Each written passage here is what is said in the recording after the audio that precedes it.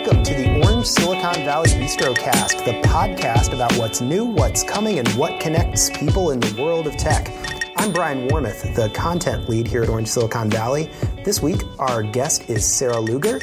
Sarah is our leading resident expert on natural language processing and artificial intelligence here at OSV. And she's here today to talk about all of the places that it's going in workplaces and homes, as well as how human software interfaces are evolving. First off, Sarah, thanks for coming and sitting down. I know you're very busy these days. Thank you for carving out the time to come sit here for the podcast. Thank you, Brian. This is exciting. I'm glad you're excited about it. Maybe you can tell me, you've had a pretty impressive career working in on some different software projects. Can you tell me what you've worked on and how you've seen AI influence both software and our expectations for it? Thank you. Yeah, so I have worked on a few different interesting projects that touch on the depth and breadth of artificial intelligence's natural language processing domain. And these include things that have to do with text and spoken words. So natural language processing is an attempt to understand what people are saying and what people are writing. It is a subdomain of AI, but what that means from a career perspective is that I've worked on IBM Watson when I was a graduate student. I did some very specific, detailed work on bodies of water and mountain ranges, how they were dealt with in Watson. So that gives you a great understanding that I was one of hundreds of researchers, and it was a multi-million-dollar project over many years, and they had individuals and experts working on this that had some really world-class experts. That must have been a remarkable team to talk to as you're getting through the early doors of figuring out where the horizons lie with that kind of project, huh? It was great, but it also reminded me that I had a PhD thesis to finish up, and IBM was really kicking the butt of a lot of the big problems, and so I had to find a niche to work on. Yeah. After getting my PhD, I worked on a lot of different sentiment analysis, topic identification tasks, writing suggestions. This is something that's akin to Grammarly, which many of you may have used. Also, automated replies. So these are now quite common. LinkedIn, Google, many of our phones and devices, email as well, have automated replies, but when I was working on it, it was pretty cutting edge. So a lot of different projects, but I'm really excited to be here at Orange, Silicon Valley, because the languages, the natural languages, and the technology stack that you all have is fantastically large and full of a bunch of challenges. I see. How do you understand artificial intelligence and natural language processing now? Do you understand it in a different way? Or how would you distinguish what your impressions of it were in the early days, like say in your Watson days, versus the state of play now in the technology landscape? I think one way that I used to describe what I did to folks was I said, I do Google things. I do queries and I analyze language as numbers. But now I think because folks have home devices, they are much more mobile phone centric, that what I do is a little less foreign. So one argument I may say is that AI is a broad domain. Natural language processing is a subdomain. Machine learning, which is a very hot topic, also overlays this domain. But machine learning is something that's been used in math and statistics, and it's not purely a natural language processing technique, nor an AI technique. Did I answer your question? I think you did. So we hear all three of those terms tossed around a lot, whether you're looking in marketing and PR, in actual white papers and actual research that come out. What would you say the baseline definition is for artificial intelligence and machine learning? And I'd throw natural language processing into that as well. That could help. What are the definitions that can help somebody understand if what they're using and what they're talking about actually represents an instance of those technologies? Excellent. I would describe artificial intelligence as an approximation of human intelligence. Human intelligence, in my opinion, is about decision making. So artificial intelligence is the use of past human decisions or human data to make future predictive decisions. That is AI.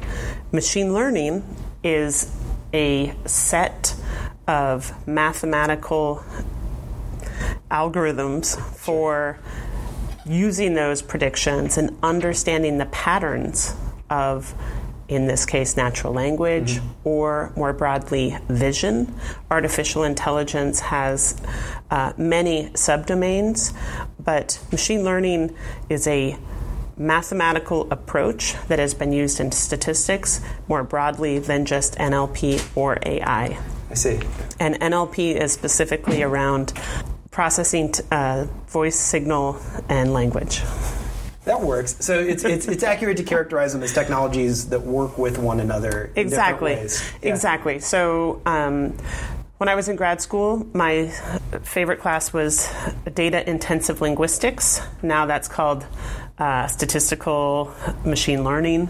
These are similar topics, but it's how we view data and the value that we place on algorithms. And, algorithms have always had a role, but now it's very sexy and important to say, I do machine learning as opposed to I do AI. Yeah. And, I think about this, for instance, in the last week, there was a big announcement that MIT is starting a new college with, AI in the title. I feel like there was a similar announcement from maybe one or two other universities within the past year. Carnegie Mellon, I think, maybe said something. So now there's an expectation that not only is this a part of our computer science department, it's actually a focus of an entire school that we have here.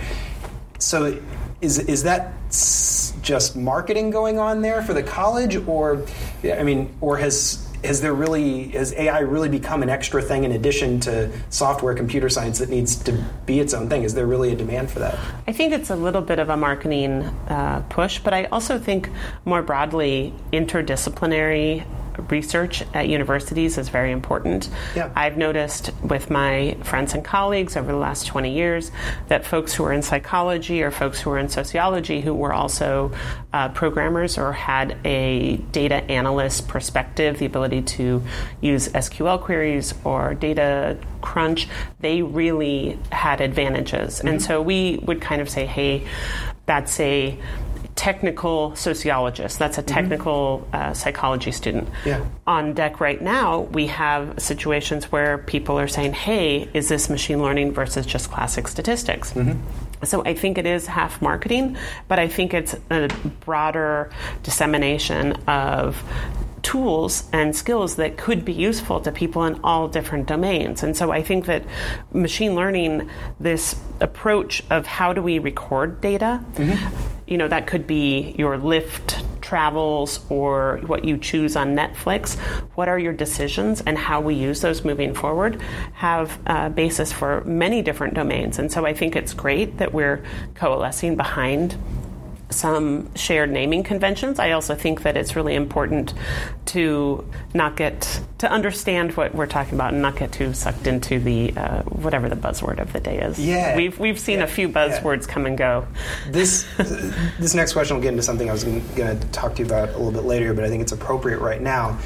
In talking about these multidisciplinary approaches, I've personally worked with journalists who are also database people, who could do coding and had computer science backgrounds. Are we looking at the day where, say, you're an accountant who's also an AI expert, or you're a lawyer who's also an AI expert, and that these are like types of skills? Are these going to be as commonly looked for by employers as, say, a lawyer who uses Microsoft Office products? I think someone who has those skills might actually be the CEO or VP at a big company, because the holy grail right now is domain expertise plus AI. AI has been very popular in domains that were already super technical. So understanding images of cancer, scans in a hospital, does this lung have cancer or not have cancer? Mm-hmm. That's an obvious use case that people are really understanding. This analysis and predictions could help us view many more lung images. It could help us be a multiplier for how many people we could help and how quickly we could help them, especially where time is of the essence. Mm-hmm. More broadly, there are so many things that we as Americans view every day as just a known important part of our lives that have zero AI.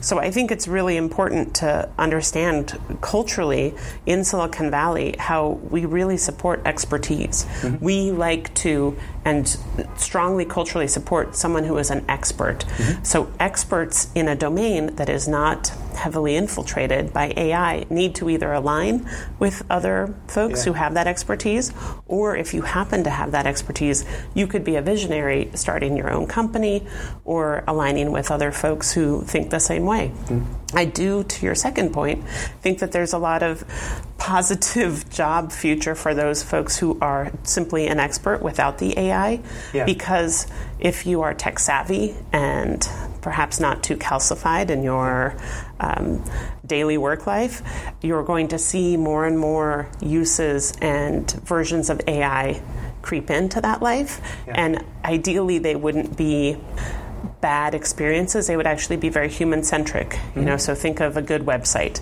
These would be tools and solutions that you use every day that would inform your expertise, maybe take your ideas, your decisions, and allow you to do more work more quickly, personalize your work, have intuitions that you already had, but surface them very quickly. That's an interesting space that you're describing there, and it's kind of what I wanted to get into with you on this subject, because you hear you can find any number of New York Times, Bloomberg, or whatever article saying, robots are coming for your jobs. Jobs creepy are vanishing. Robots, right? Creepy robots. It's the big, scare headline on dystopia. On dystopia, But is that a realistic way to look at it? Is it a face of what to expect and people should expect to deal with?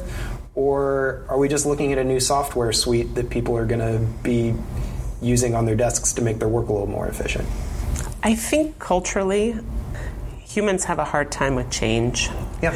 And I think that these headlines, I give a presentation to visiting experts from Orange and some of our business partners regularly, where I broach this topic, because I think that if we internalize technology as scary and bad, it has a really negative influence on our future lives and the way that we even think about the objects in our lives around us. Mm-hmm. I can go back to this about reflection about what these robots and tools can do, but I think that this is done in part to sell newspapers, and I think that the folks who are often writing the articles or reading the articles have really good reason to be alarmed. But I do think that the stories that are surfacing, be them about lack of ethics in Silicon Valley or problematic errors, are really valuably, how do I say this? It's important that we reflect on them, but I think that any technology is a reflection of the ethical and moral underpinnings of the humans using it, and it makes me very alarmed that we should say no to a technology without understanding how it was built, what the data underlying the technology was, how we can correct it if we oversee it and notice there are problems, because we seem to have done pretty well with steam and electricity and the internet so far. Sure. So I'm wary to... It's a recurring theme. What you're touching on there, it's a recurring theme in a lot of conversations I have, is that the data has to come from somewhere. The decision on what data to feed these things has to come from somewhere. And there's a skill set associated with making those decisions, right? I think this is really about human data and bias. So machine learning in some aspect is trying to understand what the bias is in a data set. Those biases are things like pattern, a signal that says at 3 p.m., folks in the Tallahassee Walmart are going to make more purchases. That's a really valuable bias and signal to Walmart store folks saying, hey, maybe we could do an additional discount or offer. Exactly. Maybe we could upsell on that. That's I see merit in that. The only thing that we forget to mention is that all data is biased, and it's important to understand where that data came from and understand if you are reinforcing bias and if you are breaking rules about bias, be it fair housing, equal access to employment, and then more broadly, you're in the GDPR. There's other ramifications. Sure. Any number of issues that are ethically or legally definable. I agree. Sure. I also think that this is becoming so. I think that people are speaking negatively about AI because maybe as a community we're realizing that there does need to be some regulation or shared ways of discussing the power that these algorithms have in our life. Well, let's switch gears into the natural language processing portion of the questions I had for you here. Is natural language processing primarily a means of humans and machines interfacing with each other? How would you describe its role in the technology stack? That's a great way of actually defining NLP.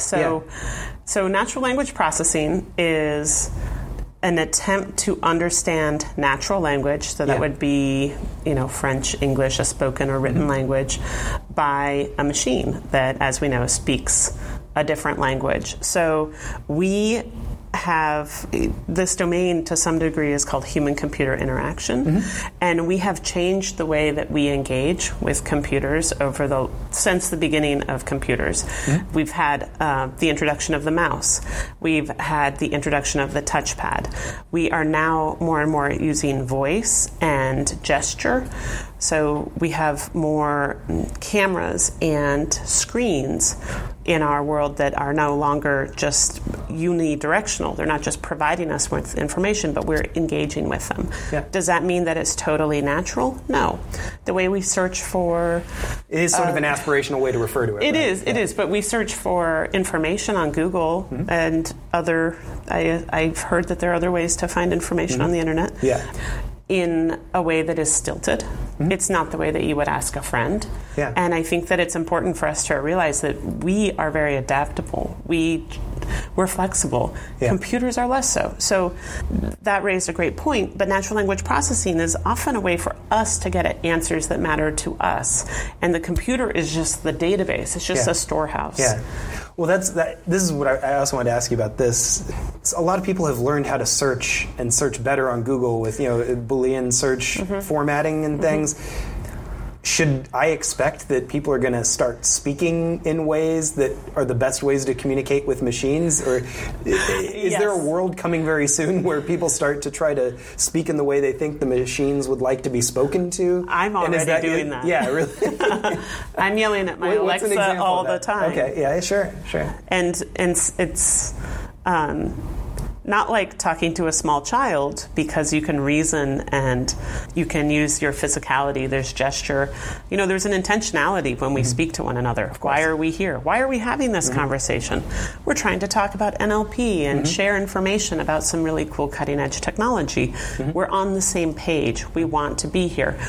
Alexa does not have an identity. It does not have a page. And so my queries are... Alexa, set a timer for 7 minutes.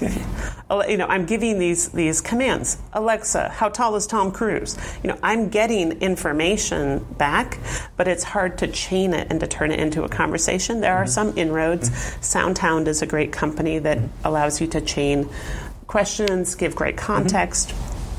But we have changed the way we talk to these devices. I think that we're just at the beginning, and I have a lot of empathy for anyone who fights with their home device. I also think that even before speaking at a device, I've hated the search from the the Netflix app, Yeah. right? So there's a lot of ways that we even have kind of said, no, this is how search works, that when you change the format, it annoys us. So this is a dance that we're doing with technology, and we're the builders. We can say, hey, this is annoying. Necessity, mother of all invention. On the other side of that, from the software's perspective, I guess, in what ways is it approaching being able to communicate like a human, or how would you compare the capability of communication on the machine on the machine's end right now in the NLP world? I think we've made incredible progress. Yeah. If anyone used Siri a decade ago, that was really frustrating. But these are now assistants. I think that we're in a very positive direction. And, this has a lot to do with practice, because these devices are made more smart the more we use them. Maybe you could tell me, what are the stories right now in the news that you're watching about these, or what are the companies and products that you see coming out that are doing interesting things in the NLP world? I'm saying this is, maybe for the perspective of somebody who knows AI, they've heard about artificial intelligence, machine learning, and this is the first time they've heard about it. What should they be paying attention to? I think that there are a lot of interesting inroads in emotion detection. Yeah. One of the things that's important to understand is that I'm giving commands to my home device, but my home device does not understand that I'm pissed off, and I'm becoming escalatingly pissed off with each repetition. It has a software class that is probably increased intensity of voice, but that maybe doesn't map to we should escalate this to a human. Yeah. And so I think that emotion detection is very interesting. It's also pretty powerful, because there are situations in talking to a customer support worker where I would really like to be escalated to a human. On the other hand, some people are more emotive than others. I think that there's a lot of work with emotion detection that could be used positively with people who are on the spectrum, understanding feedback. Humans are not great at emotion detection. Why would we expect computers to be out of the box? Yeah. Do you ever see that on the horizon, where machines might be better at detecting emotions than people are? No, I think for some folks, but I've been looking at interesting projects that are helping people who have low emotional intelligence, and that's a non-technical phrase, but who have been working with lack of affect to understand what may be a more mainstream understanding of emotion. So there is a lot of research in Europe about this. I see. Is there anything else you'd want to throw out there in terms of important things people should be watching if they want to understand this technology better? I think that understanding what data you are putting out there. Yeah. I don't think I'm the first person to have mentioned this, but our data is really valuable. Some of the technologies we've been looking at with Orange Silicon Valley have to do with sound printing and security using our voices, or security using other biometric information. Interesting. So if you think that your voice is a metaphorical version of your soul, or a literal personal identifier, it might be challenging to deal with a future that where your voice is in all these databases. Exactly. Sure. Exactly. But what's the flip side? The flip side is that you don't have to spend as much time on the phone with your bank, because they know who you are. You don't have to give your mother's maiden name or the last four of your social. On the other hand, anytime there is data out there, there's some cause to reflect on how it's being maintained and controlled. It makes a lot of sense. Well, let me wrap this up then by saying who out there should reach out to you here at Orange Silicon Valley? Who are you working with, and what kinds of information are you looking with? Are you looking for startups, or looking for people working in corporate roles? I'm interested in chatting with both, because we do have a really great B2B we have information sessions that are applicable to many members of the Silicon Valley, San Francisco Bay Area community, especially those who are looking to learn more about Orange's business offerings, not just in the UK, in Europe, but in the Bay Area. But I'm very, very interested in sourcing and understanding local startups that are in natural language processing. So text classification, a lot of the underlying challenges for natural language processing is deciding what class a text should be in. And a text could be a snippet or a paragraph. So is it positive sentiment? Is this about an opinion piece? Classifying information is one of the core components of natural language processing. So anyone, again, interested in sound printing for security, emotion detection, reach out to me. I'm chatbots. We've got a lot of projects afoot. It's great. I'm going to wrap up here then. Sarah, thanks again for sitting down. Thanks for joining us on the Orange Silicon Valley Bistrocast. We're glad you could be a part of the conversation. Between episodes, be sure to follow all of our events and reports on orangesv.com, as well as on LinkedIn, Medium, Twitter, and our weekly email newsletter, The Main Cable. We'll see you there, as well as at our live events, such as the Future Value of Data workshop coming up on October 30th. Last, special thanks to Alice Brissett and Colette Wright for their production assistance on this episode today. I'm Brian Warmith, and we'll be back soon.